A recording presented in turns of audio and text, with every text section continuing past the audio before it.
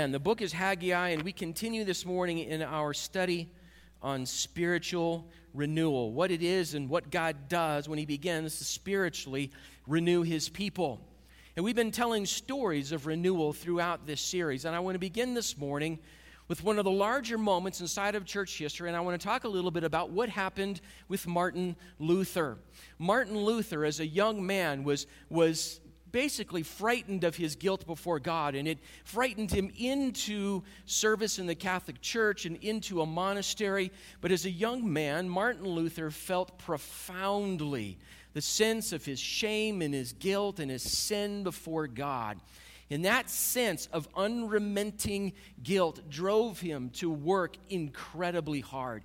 It drove him to study. It drove him to pray. It drove him into confession on a constant basis, constantly performing penance, because in his theology, it was the things that you did that would earn you your right standing before God. And so he worked really hard, but none of it relieved him of his sense of guilt until he found his way into studying pieces of the New Testament.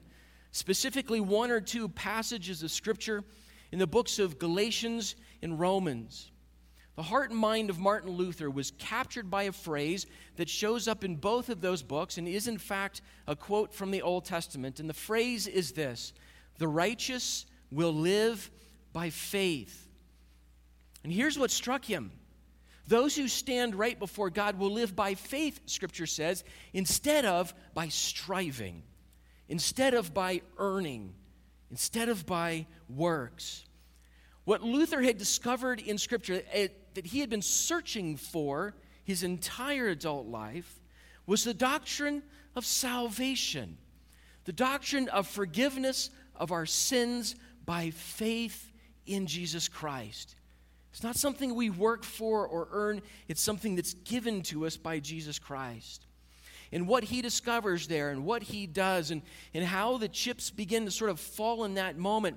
It's a great big story, but we can say one thing leads to another, and suddenly we have, historically in the 1500s, what we call the Protestant Reformation.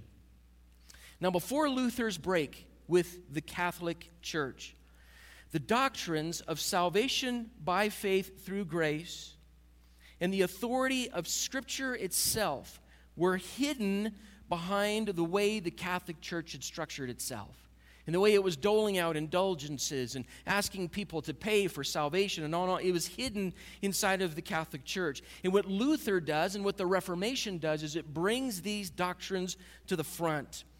And the Protestant Reformation leads to this colossal change in the cultural landscape. And when changes are that large, it comes with good things and it comes with bad things. And it's a huge story.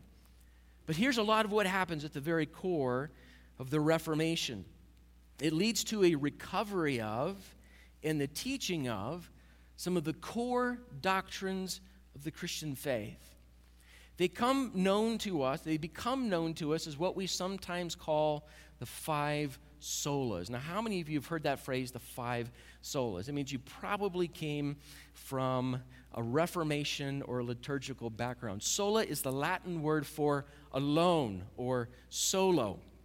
And here are the five solas. I'm just going to give them to you really quick so that we can understand how these are the things that are right at the very core of our Christian faith. Sola gratia, by grace alone. We are saved by grace alone. Sola fide, it is through our faith, by grace, that we are saved, not through our works, not through the purchases of indulgence, and so on and so forth. Solus Christus, Christ alone is our salvation. And can you kind of feel in these things the very foundation of our faith, our doctrine? Sola Deo Gloria, it is all for the glory of God alone. And this will become, in fact, our theme next week at the end of the book of Haggai. Sola Scriptura, the authority of Scripture to teach us about God and His will and His relationship with humanity. And Sola Scriptura becomes the basis of what we are going to talk about this morning. Now, something interesting happens historically when you study these renewals. When these great big things happen, and sometimes they're on national scales, city scales, sometimes they're on international scales, there is this curious thing that happens every time inside of these renewals when God begins to move. They have this two-step pattern with Christian doctrine. The first step is that we have to get rid of false teaching about God. We get rid of idols. We get rid of false ideas about God. We get rid of bad teaching about God. And we replace all of that with a renewed commitment and love of the true things about God. And so these true doctrines of our salvation faith, they come to the front through the Reformation, and false teaching about God falls to the wayside. And so we learn something in renewal when it comes to what we believe about God. In renewal, God's people fall in love with the truth. We've mentioned this in different ways throughout this study. There has never been and there never will be a renewal of the Spirit of God amongst His people where we cling to falsehood, false teaching, cultural teaching about God. When we slide away from our faith, that's the opposite of renewal. In renewal, God's people fall in love with the truths of God. We want to know them. We want to live them. We love them. We know the value that is in them, and we want others to know the truths about Jesus Christ. So when we open our passage of Scripture today, this morning, what happens is this. Haggai goes to the priests, and he asks the priests, the spiritual leaders of God's people, he asks them a pair of theological questions. Questions about the relationship between law of God and the people of God and their behavior. And it turns out, as Haggai sort of fleshes out this sermon, it turns out that the people of God have not been paying attention to God's word. They have not been living according to the word of God. Now, this is a curiosity inside of this passage, because up to this point, we've been really pleased with how Haggai's congregation has responded to the voice of God, right? They had stopped building the temple out of fear of their enemies. Haggai and Zechariah show up, and they say, you guys need to restart the building. And they say, yes, we'll do it. So they start rebuilding the temple. So far, so good. Haggai shows up, and he says, well, the outward looks good. The inward does not. So on the outside, we're doing the right things, but on the inside, there hasn't been the right transformation. The externals are looking better, but the internal work of ridding themselves of false beliefs and false worship and false idols still needs to happen. In fact, the internal work of building that foundation of relationship with God is the real work that needs to get done. And then all of the rest of it is going to follow properly. So here in our passage is this two-step process we're going to see as Haggai speaks to his congregation. The first, God's people need to get rid of false idols. These idols are anything or any sets of things, any ideas, any spirits that take the place that belong to God alone. Anything in our lives that does for us, or we ask it to do for us, what only God should be doing. These are false idols in our lives, and the people of God need to get rid of these false idols. And this includes false beliefs about God. Now look, guys, the enemy is going to use absolutely every tactic at his disposal to distance you from relationship with Jesus Christ.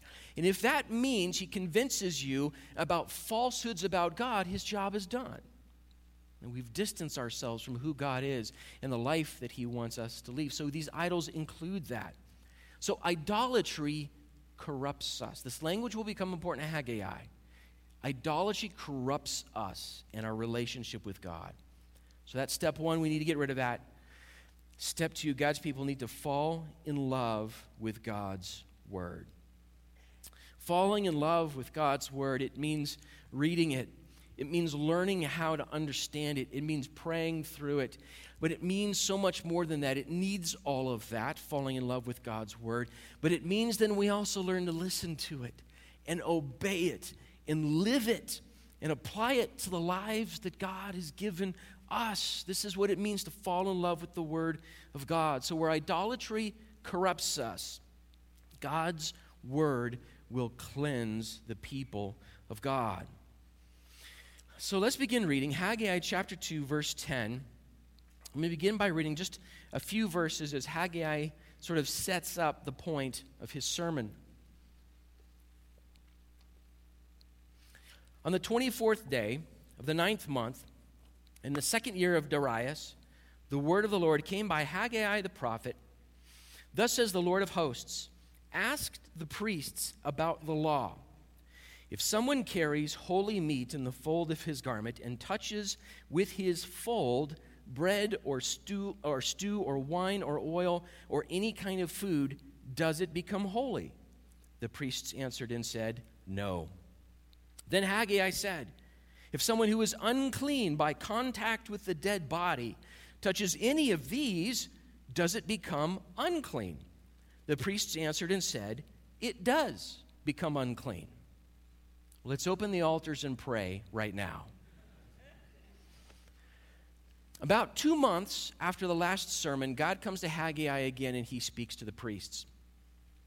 So Haggai is essentially 4 sermons, and this is the third of his sermons here in the middle of Haggai chapter 2. So they've started the work. Haggai spoke to them, encouraged them, they're doing the right thing. 2 months later, roughly in the middle of December is where scholars put this date now, Haggai comes back and begins to speak with the priests of God. And what he does is he asks them a pair of questions that just sound odd to us. This question about holy meat and carrying it in your robe and accidentally brushing up against a table that has a bunch of other food on it. And does that food become clean or unclean, and touching dead bodies? And then what happens next when you touch other stuff? Does it become clean or unclean? It sounds foreign to our ears, but it was an incredibly important set of questions to these people. And it's communicating some very important things to the priests of God and then to the people of God as well. So Haggai asks questions about clean things and unclean things. And so the questions he's asking are falling into some really important categories of Old Testament law. So the next time you spend time reading through books like Leviticus or Exodus or Deuteronomy, you're going to run across this language because the category in Old Testament law of what is clean and unclean is a really important piece of what God uses to speak to his people. What is or is not clean or unclean, what makes it clean or unclean. So for instance, the Old Testament teaches that certain foods are by their nature unclean, which means that God's people are not allowed to eat those kinds of foods. Then we have clean foods. These are the foods that you're allowed to eat. We might know that as kosher food laws. These are clean food laws. The Old Testament also talks about touching corpses and dead bodies, and it's actually taught several times in the Old Testament. If you touch a corpse or a dead body, you have become unclean because of death itself, and you've touched it, become unclean, and now you have to actually cleanse yourself and become clean. Now, some of you are thinking, if you touch a dead body, of course you're supposed to wash your hands before you eat, right? Touch a dead body, and then they touch the food on the table. Is the food clean or unclean? Well, it's dirty now. It's covered in... I know some of you people are germ-sensitive individuals, right? These are not laws about germs and bacteria. These are laws about being ceremonially clean or unclean. In our standing before God and our relationships with each other, touching a dead body was not a wrong thing to do, but it's a symbol of you become unclean and now you have to be made clean. These kinds of laws and these kinds of questions, they become a way of teaching us about God's purity and our impurity, of his holiness and our unholiness. God is perfectly and untouchably clean and perfect and pure. In our sin and the brokenness of our world, we are constantly coming in contact with that which is unholy or unclean. And so we're constantly becoming unclean, and we need to be cleansed again. So often in the Old Testament, we've got these kinds of laws that talk about this. And then they say in order To become ceremonially clean again, you would have to wash or go through a certain kind of sacrificial ceremony of sorts so that you would be allowed back into temple worship, so that you'd be allowed back into the city and become a part of regular daily life. So the language of clean and unclean becomes a spiritual stand-in for a holy and unholy. It becomes a lesson of what happens inside of us and how we are made either unclean or clean. So Haggai asks the priests a question, again, that makes perfect sense to them. But here's the point of his questions. He asks them about carrying food that has been consecrated to God, a holy piece of meat has been consecrated to God, so it has become holy. The priests carry that in the temple inside of the fold of their robe. Inside of the temple, there are also other implements that are used in worship. And there are cups of wine, and there are certain kinds of stews and soups, and there are loaves of bread that are put out, and all of this is a part of their worship. And Haggai says, okay, so first question. You're carrying holy meat, and the edge of your robe touches that piece of bread. Does that piece of bread become holy or unholy, clean or unclean? And the priest says, well, it doesn't become clean. The question is this how holiness transfers? Is from thing to thing to thing, and everything it touches, like a Midas touch, it becomes clean. The priest said, no, it's not how it works. And they're right. So he says, well, let's say someone has buried their relative, and they've touched a dead body, and they come into the temple, and they accidentally touch the bread that is on the table. Does the bread become unclean? I said, yeah, as a matter of fact, the bread becomes unclean. See, each individual thing itself has to be consecrated to God in order to become holy. So uncleanliness transfers like that, but cleanliness does not transfer like that. So here's part of the bottom line in the language of Haggai. Something unclean can make something that is clean unclean. Is that clear or unclear? All right? Something that is unclean can make something that is clean unclean. Here's where Haggai is going with his sermon. An unclean heart can make a good deed unclean before God. An unclean heart can make a good deed unholy before God. And that's a shocking thing for God's people to hear. It's a shocking thing for works righteousness to hear. So here's the point. Here's the point Haggai is going to make. God isn't looking for clean deeds with unclean hearts. He wants clean hearts. And then what we put our hands to do will honor God and bless God and love our neighbor and bless our neighbor. This is what God is after in his people. So the point is holiness according to the word of God. The point is about the lives, the hearts and minds and souls of the people of God. Not just that we're rebuilding a temple, but that we here are right before God.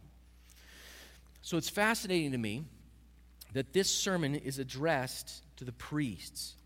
If you go and you read the introductions to the rest of Haggai's sermons, he addresses the sermons to Joshua and to Zerubbabel, to Joshua and Zerubbabel.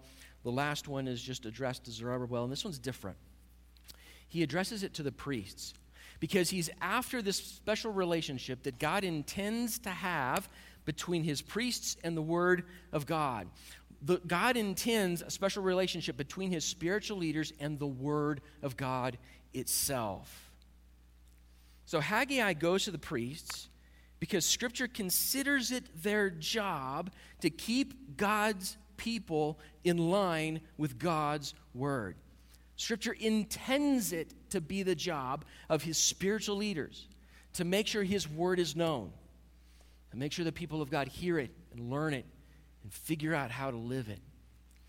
If you go a couple more Old Testament books to the right, the very last book in the Old Testament, Malachi the prophet lives and speaks about 200 years after the life of Haggai. It is the last, not just book in the Old Testament, but chronologically it's the last book in the Old Testament as well.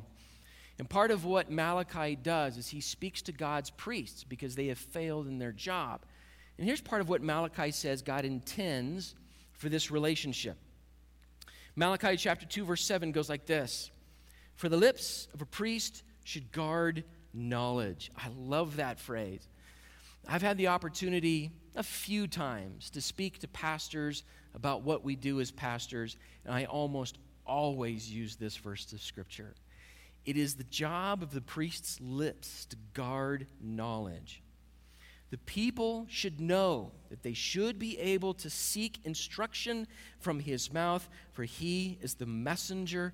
And there's this beautiful name for God that shows up in these last 3 books a lot. He is the messenger of the God of angel armies. He's the messenger of the Lord of hosts.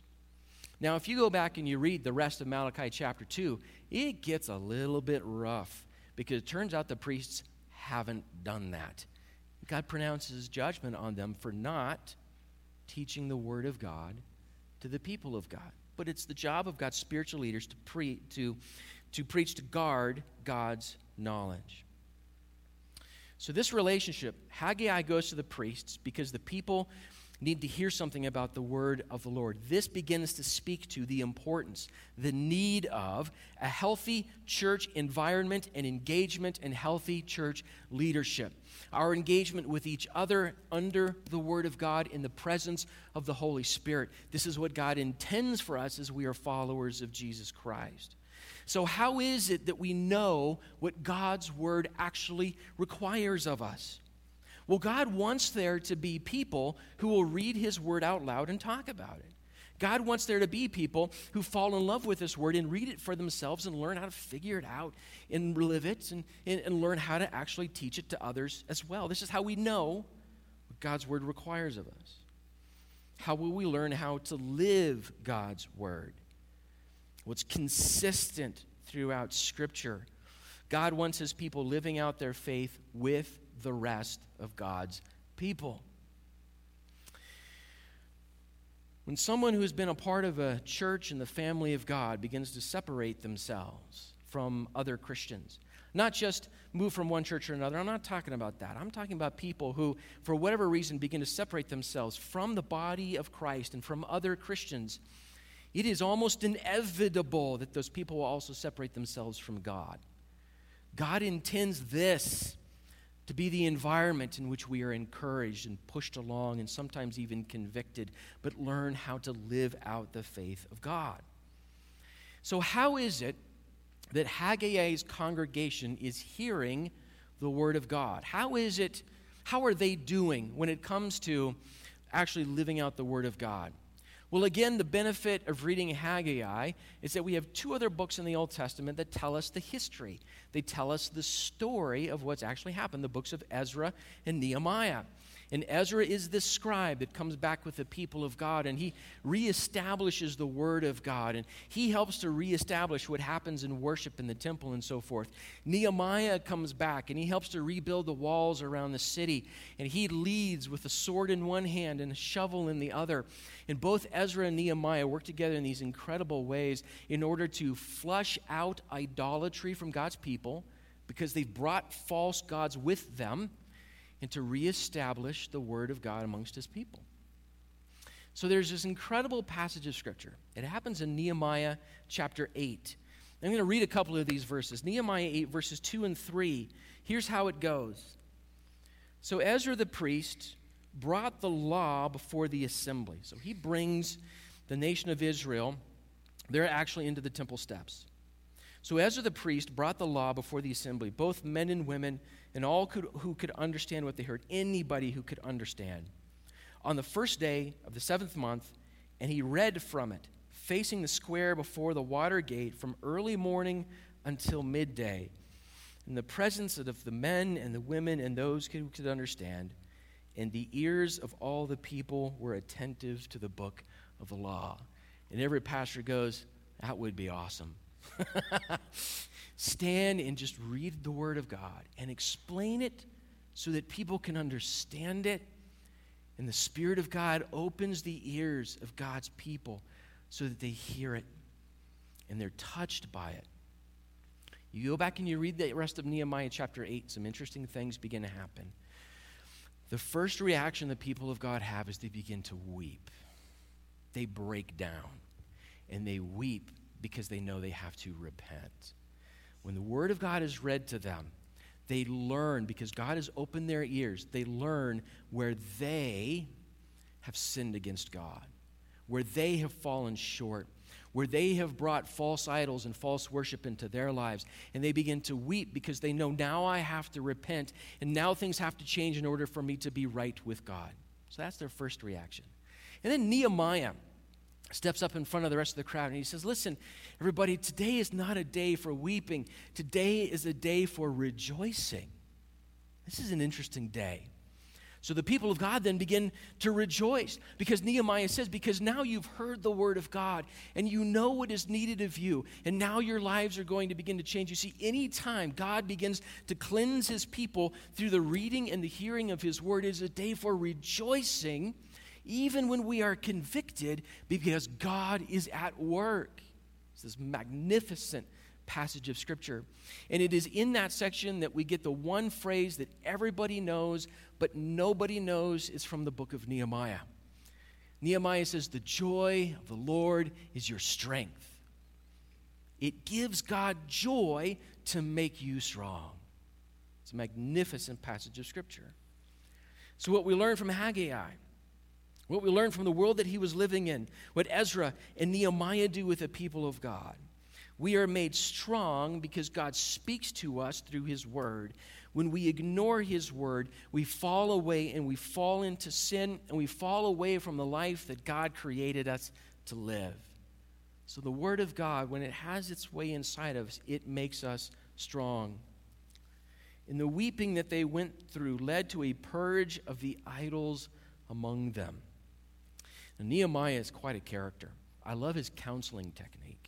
At the end of the book of Nehemiah, as he is dealing with people who've brought idols into their homes and haven't gotten rid of them, Nehemiah comes in to kind of help them along in the process. And the text actually says Nehemiah punches them in the face and pulls out their beards. This is why I do not have a counseling license, because this to me is the effective way of doing things. But that weeping leads to a purging of idols. You see, exposure to the truth of God revealed what was wrong in their own hearts and lives, and then they worked hard to get rid of it. This is what's inside of these questions that Haggai asks that we don't understand. That we need to be pure and clean before God, and this is how it happens. It happens with the work of God inside of the lives of his people. And so the sermon continues. Let's begin with verse 14 and read through the end of his sermon. Then Haggai answered and said, so it is with this people and with this nation before me, declares the Lord. And so with every work of their hands, and what they offer there is unclean. Now then, consider from this day onward, before stone was placed upon stone in the temple of the Lord, how did you fare? When one came to a heap of 20 measures, there were but 10. There was less than we thought. When one came to the wine vat to draw 50 measures, there were only 20. I struck you and all the products of your toil with blight and with mildew and with hail, yet you did not turn to me, declares the Lord. Consider from this day onward, from the 24th day of the 9th month, since the day that the foundation of the Lord's temple was laid, consider. Is the seed yet in the barns? Indeed, the vine, the fig tree, the pomegranate, and the olive tree have yielded nothing. But from this day on, I will bless you. So it is with these people, Haggai says. The point of clean and unclean, Haggai says, is because the hearts of God's people are still far from him. Their hearts are still unclean. They haven't been dedicated to God. The inner work has not been done. So again, guys, this is critical. They were outwardly obedient, but they were inwardly unclean. And because inwardly they were not right with God, the things that they were doing for God were displeasing to him, which is fascinating. They continued to work in unnecessary toil. And God has used this economic language several times in this short book. Your economy is just a sliver of what it should be. You work really hard to produce this, and only this comes out. And God says, it's because you're not right with me. Your work has become toil. And you're falling backwards instead of moving forwards. So they need to be, as we put together Haggai and Ezra and Nehemiah, we discover that they need to be proactive about getting rid of the things that separate them from God. And this is part of what you and I hear this morning from this sermon. We need to be proactive about getting rid of the things that separate us from relationship with God. So guys, our idols need to be identified, and they need to go. We need to learn what they are. We need to figure out how they work inside of our lives. And then we need to work against them. And they have to go. What are our idols? How do they work? Again, this is a huge conversation, but I want to lay at least a little bit of groundwork for this work inside of our hearts. Many of the idols that we live by are the assumptions that we live by. The things that we just don't think about. The things that we don't critically examine. Well, what is my relationship with my money? What is my relationship with my education? How do I handle my family relationships, my work relationships? The priorities that just sort of run my daily life without me even thinking about them. As we begin to process those kinds of things, it quickly comes to the surface that many of the priorities and directions in our lives, the ways in which we live, are ways that are contrary to the things of God, and they've become idols inside of our lives. So one way to begin to think about where the idols sit inside of my heart, you might think this way, well, what if I began to just assume that many of the ways in which we now live are at odds with the way that God intends us to live? And begin to actually take stock of these normal everyday things, but critical things in our daily lives and the ways in which we live. And if those things begin to change, and begin to change in the direction of the kingdom of God, what would change about us? How would I go about learning the way of God's life? As I was thinking through this issue, the issue of modern day idolatry is just kind of always rolling through my head. How it works inside of our culture, our lives. And guys, the line between idolatry inside of the church and idolatry outside of the church, sometimes that's a pretty thin line. So when I talk about this stuff, I'm not necessarily saying all of those people. We're talking about what's happening inside of our own hearts and lives. I'm going to give you guys a list here. A list of some of our modern idols. A little bit of comment on each one, but I want to leave these with you guys to sort of ponder and think through.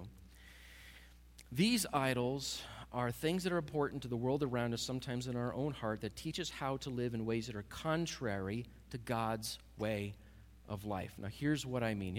Let's think about this idol. Truth is oppressive. Self-expression is freeing. Truth is oppressive. This has been brewing inside of Western culture for a very long time. If you believe that there is something called objective truth, especially when it comes to religion and morality, you are oppressive if you tell me I'm supposed to believe the same thing. The only way in which I am free as an individual is to be able to self-express. However, I think I should be living or thinking that's the only freedom that there is. And truth is oppressive, okay? We feel this in the world around us, and this is an idol. And by the way, this is false. This is destructive. This tears lives to shreds. Here's the flip side of that coin. The self is supreme. God is a possible add-on. The most important thing to take care of inside of my life is my life. And you might choose God, you might choose this God, you might choose another God, you might choose another way of sort of expressing your spiritual side if you're that kind of person. It's a possible add-on. He might make you feel good about a few things, but the supreme thing in life is you. Your heart, mind, soul, and spirit. That's it. Maybe you want to add on God, maybe not. But that's all he is a possible add-on. How about this one? I like this one. We are born innocent and happy.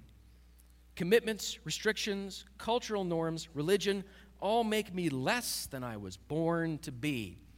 You people did this to me. That's what this idol is.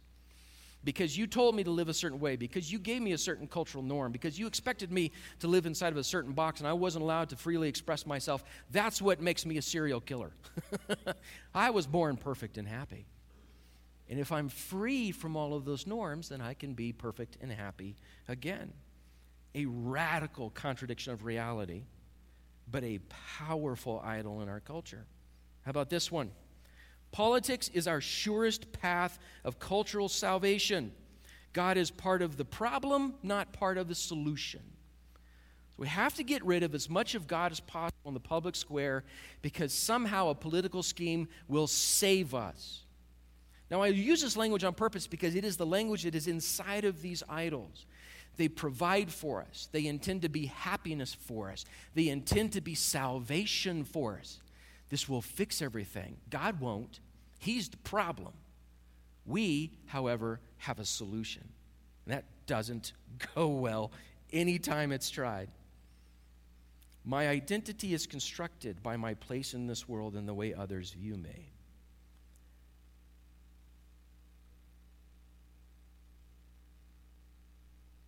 My socioeconomic status, my place ethnically in this world. That's all there is to my identity. And it's given to me by my place in this world and where I fit. And I'm going to struggle and work against that instead of I'm a redeemed child of God. Right? Identity is a big deal in our culture, and it's broken in a lot of ways. How about this one? The newer, the truer, the faster, the better, the older, the irrelevanter. Now, that last one didn't work, but old is irrelevant. We're actually trained on a daily basis to believe this without even thinking about it. Just imagine yourself scrolling through that social media feed. Everything that has now escaped into the top of your feed is gone. The only thing that is important is what's beneath it in the feed, and that is coming up. We are trained in all kinds of ways, okay, to believe that, faster, better, newer, truer. If it's old, it's irrelevant, it's gone. What's next is better than what used to be, and it's a horrible idol. It's a horrible idol. And then, this one doesn't surprise us. Religion and morality are choose your own adventures, right? We can just figure that one out as we go, and we can pick it for our own selves. Now, this is just a sampling of the kinds of idols that structure the air that we breathe, the culture that we live in. And oftentimes, without even thinking about it, we pull these idols into our faith with Jesus Christ. And so we have to be careful. We have to be attentive. We have to be proactive about finding out where these kinds of things work and getting them out. You see, these idols, all of them come with promises. All of them come with promises. But all of their promises are falling apart. The reality they produce does not match the picture on the box that they sold it with, right? I love how this pastor Mark Sayers in his book Reappearing Church talks about this idea. He says this: lifestyles in the West now trend toward immaturity, paralysis, and isolation. Its inner contradictions and contagions drive us away from flourishing and instead push us into decline. And I think he's right. This is what these idols do. These are, again, the promises of progress without the presence of God, without the truths of God, without the wisdom of God. And when these kinds of idols take their place in the lives of God's people, there is corruption inside of our hearts and minds and relationships and work and in all that we do. And so what makes us clean, right? What can make us holy can only come from God Himself. The replacement of those things with the true things that we learn through the Word of God about who He is and what life with Him is like. So here we find the second half of that step. The people of God need to recapture their relationship with the Word of God. As I've been going through this, I've been hunting down these pieces of history and story, and I found another fascinating one, and Roy was kind of helping me with some of this information, but I ran across a story of an Indian name by the name of Bhakt Singh.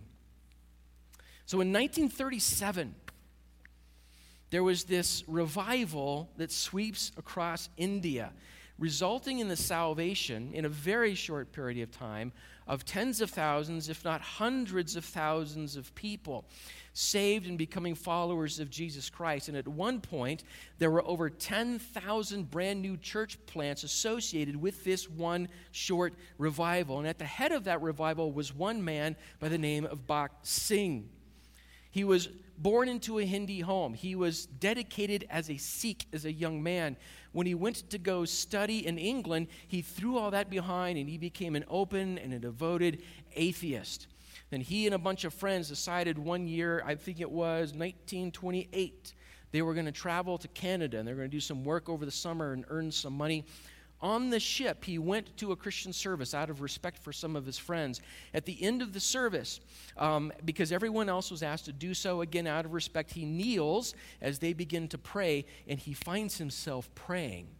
And he found himself at the end of that prayer repeating one phrase over and over and over again. He couldn't stop. Thou art the living Christ.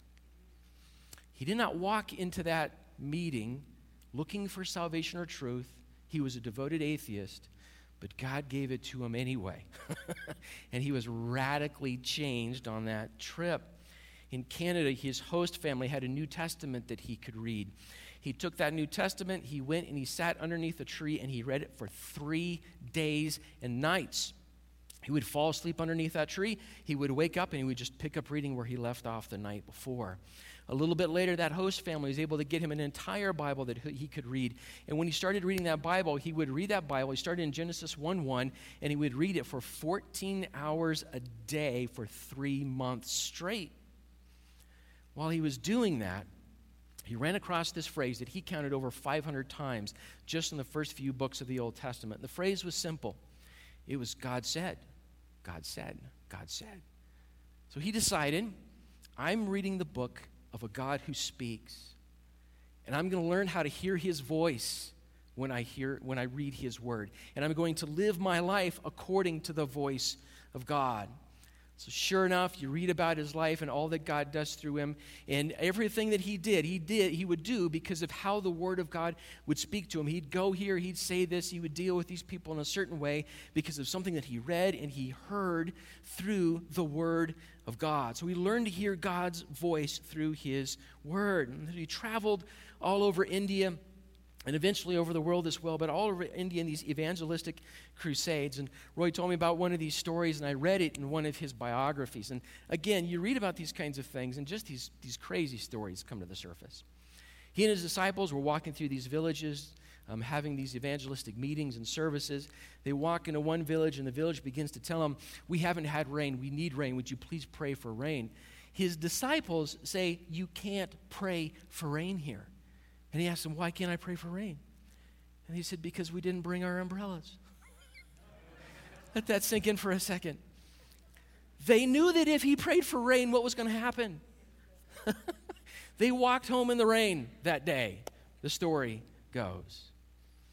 These evangelistic crusades. And eventually he started this church planting movement, again leading to over 10,000 churches planted because of this particular revival.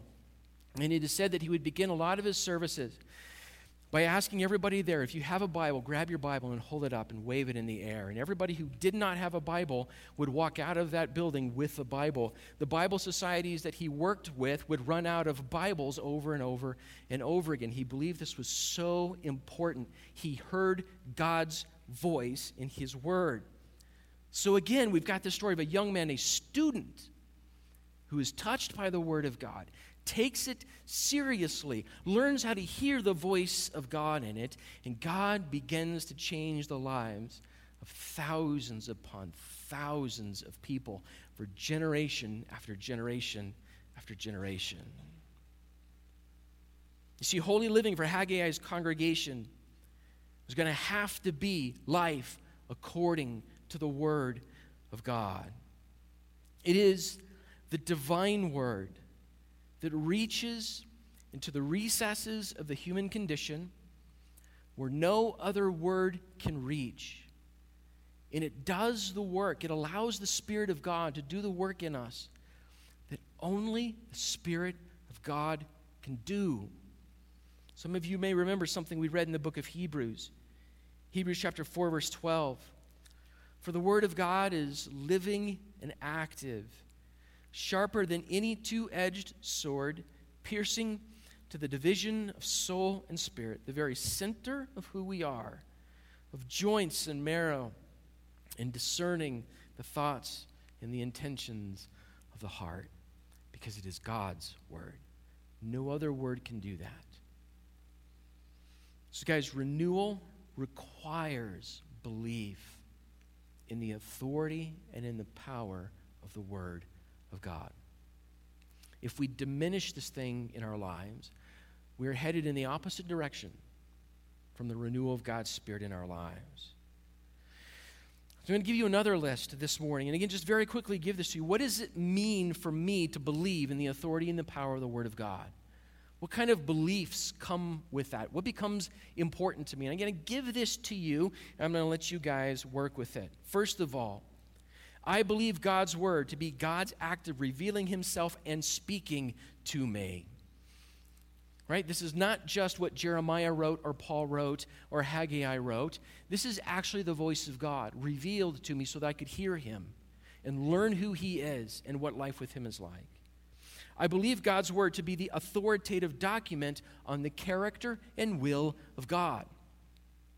It is what tells me who God is, what He is like, what He thinks, how He acts in the lives of His people.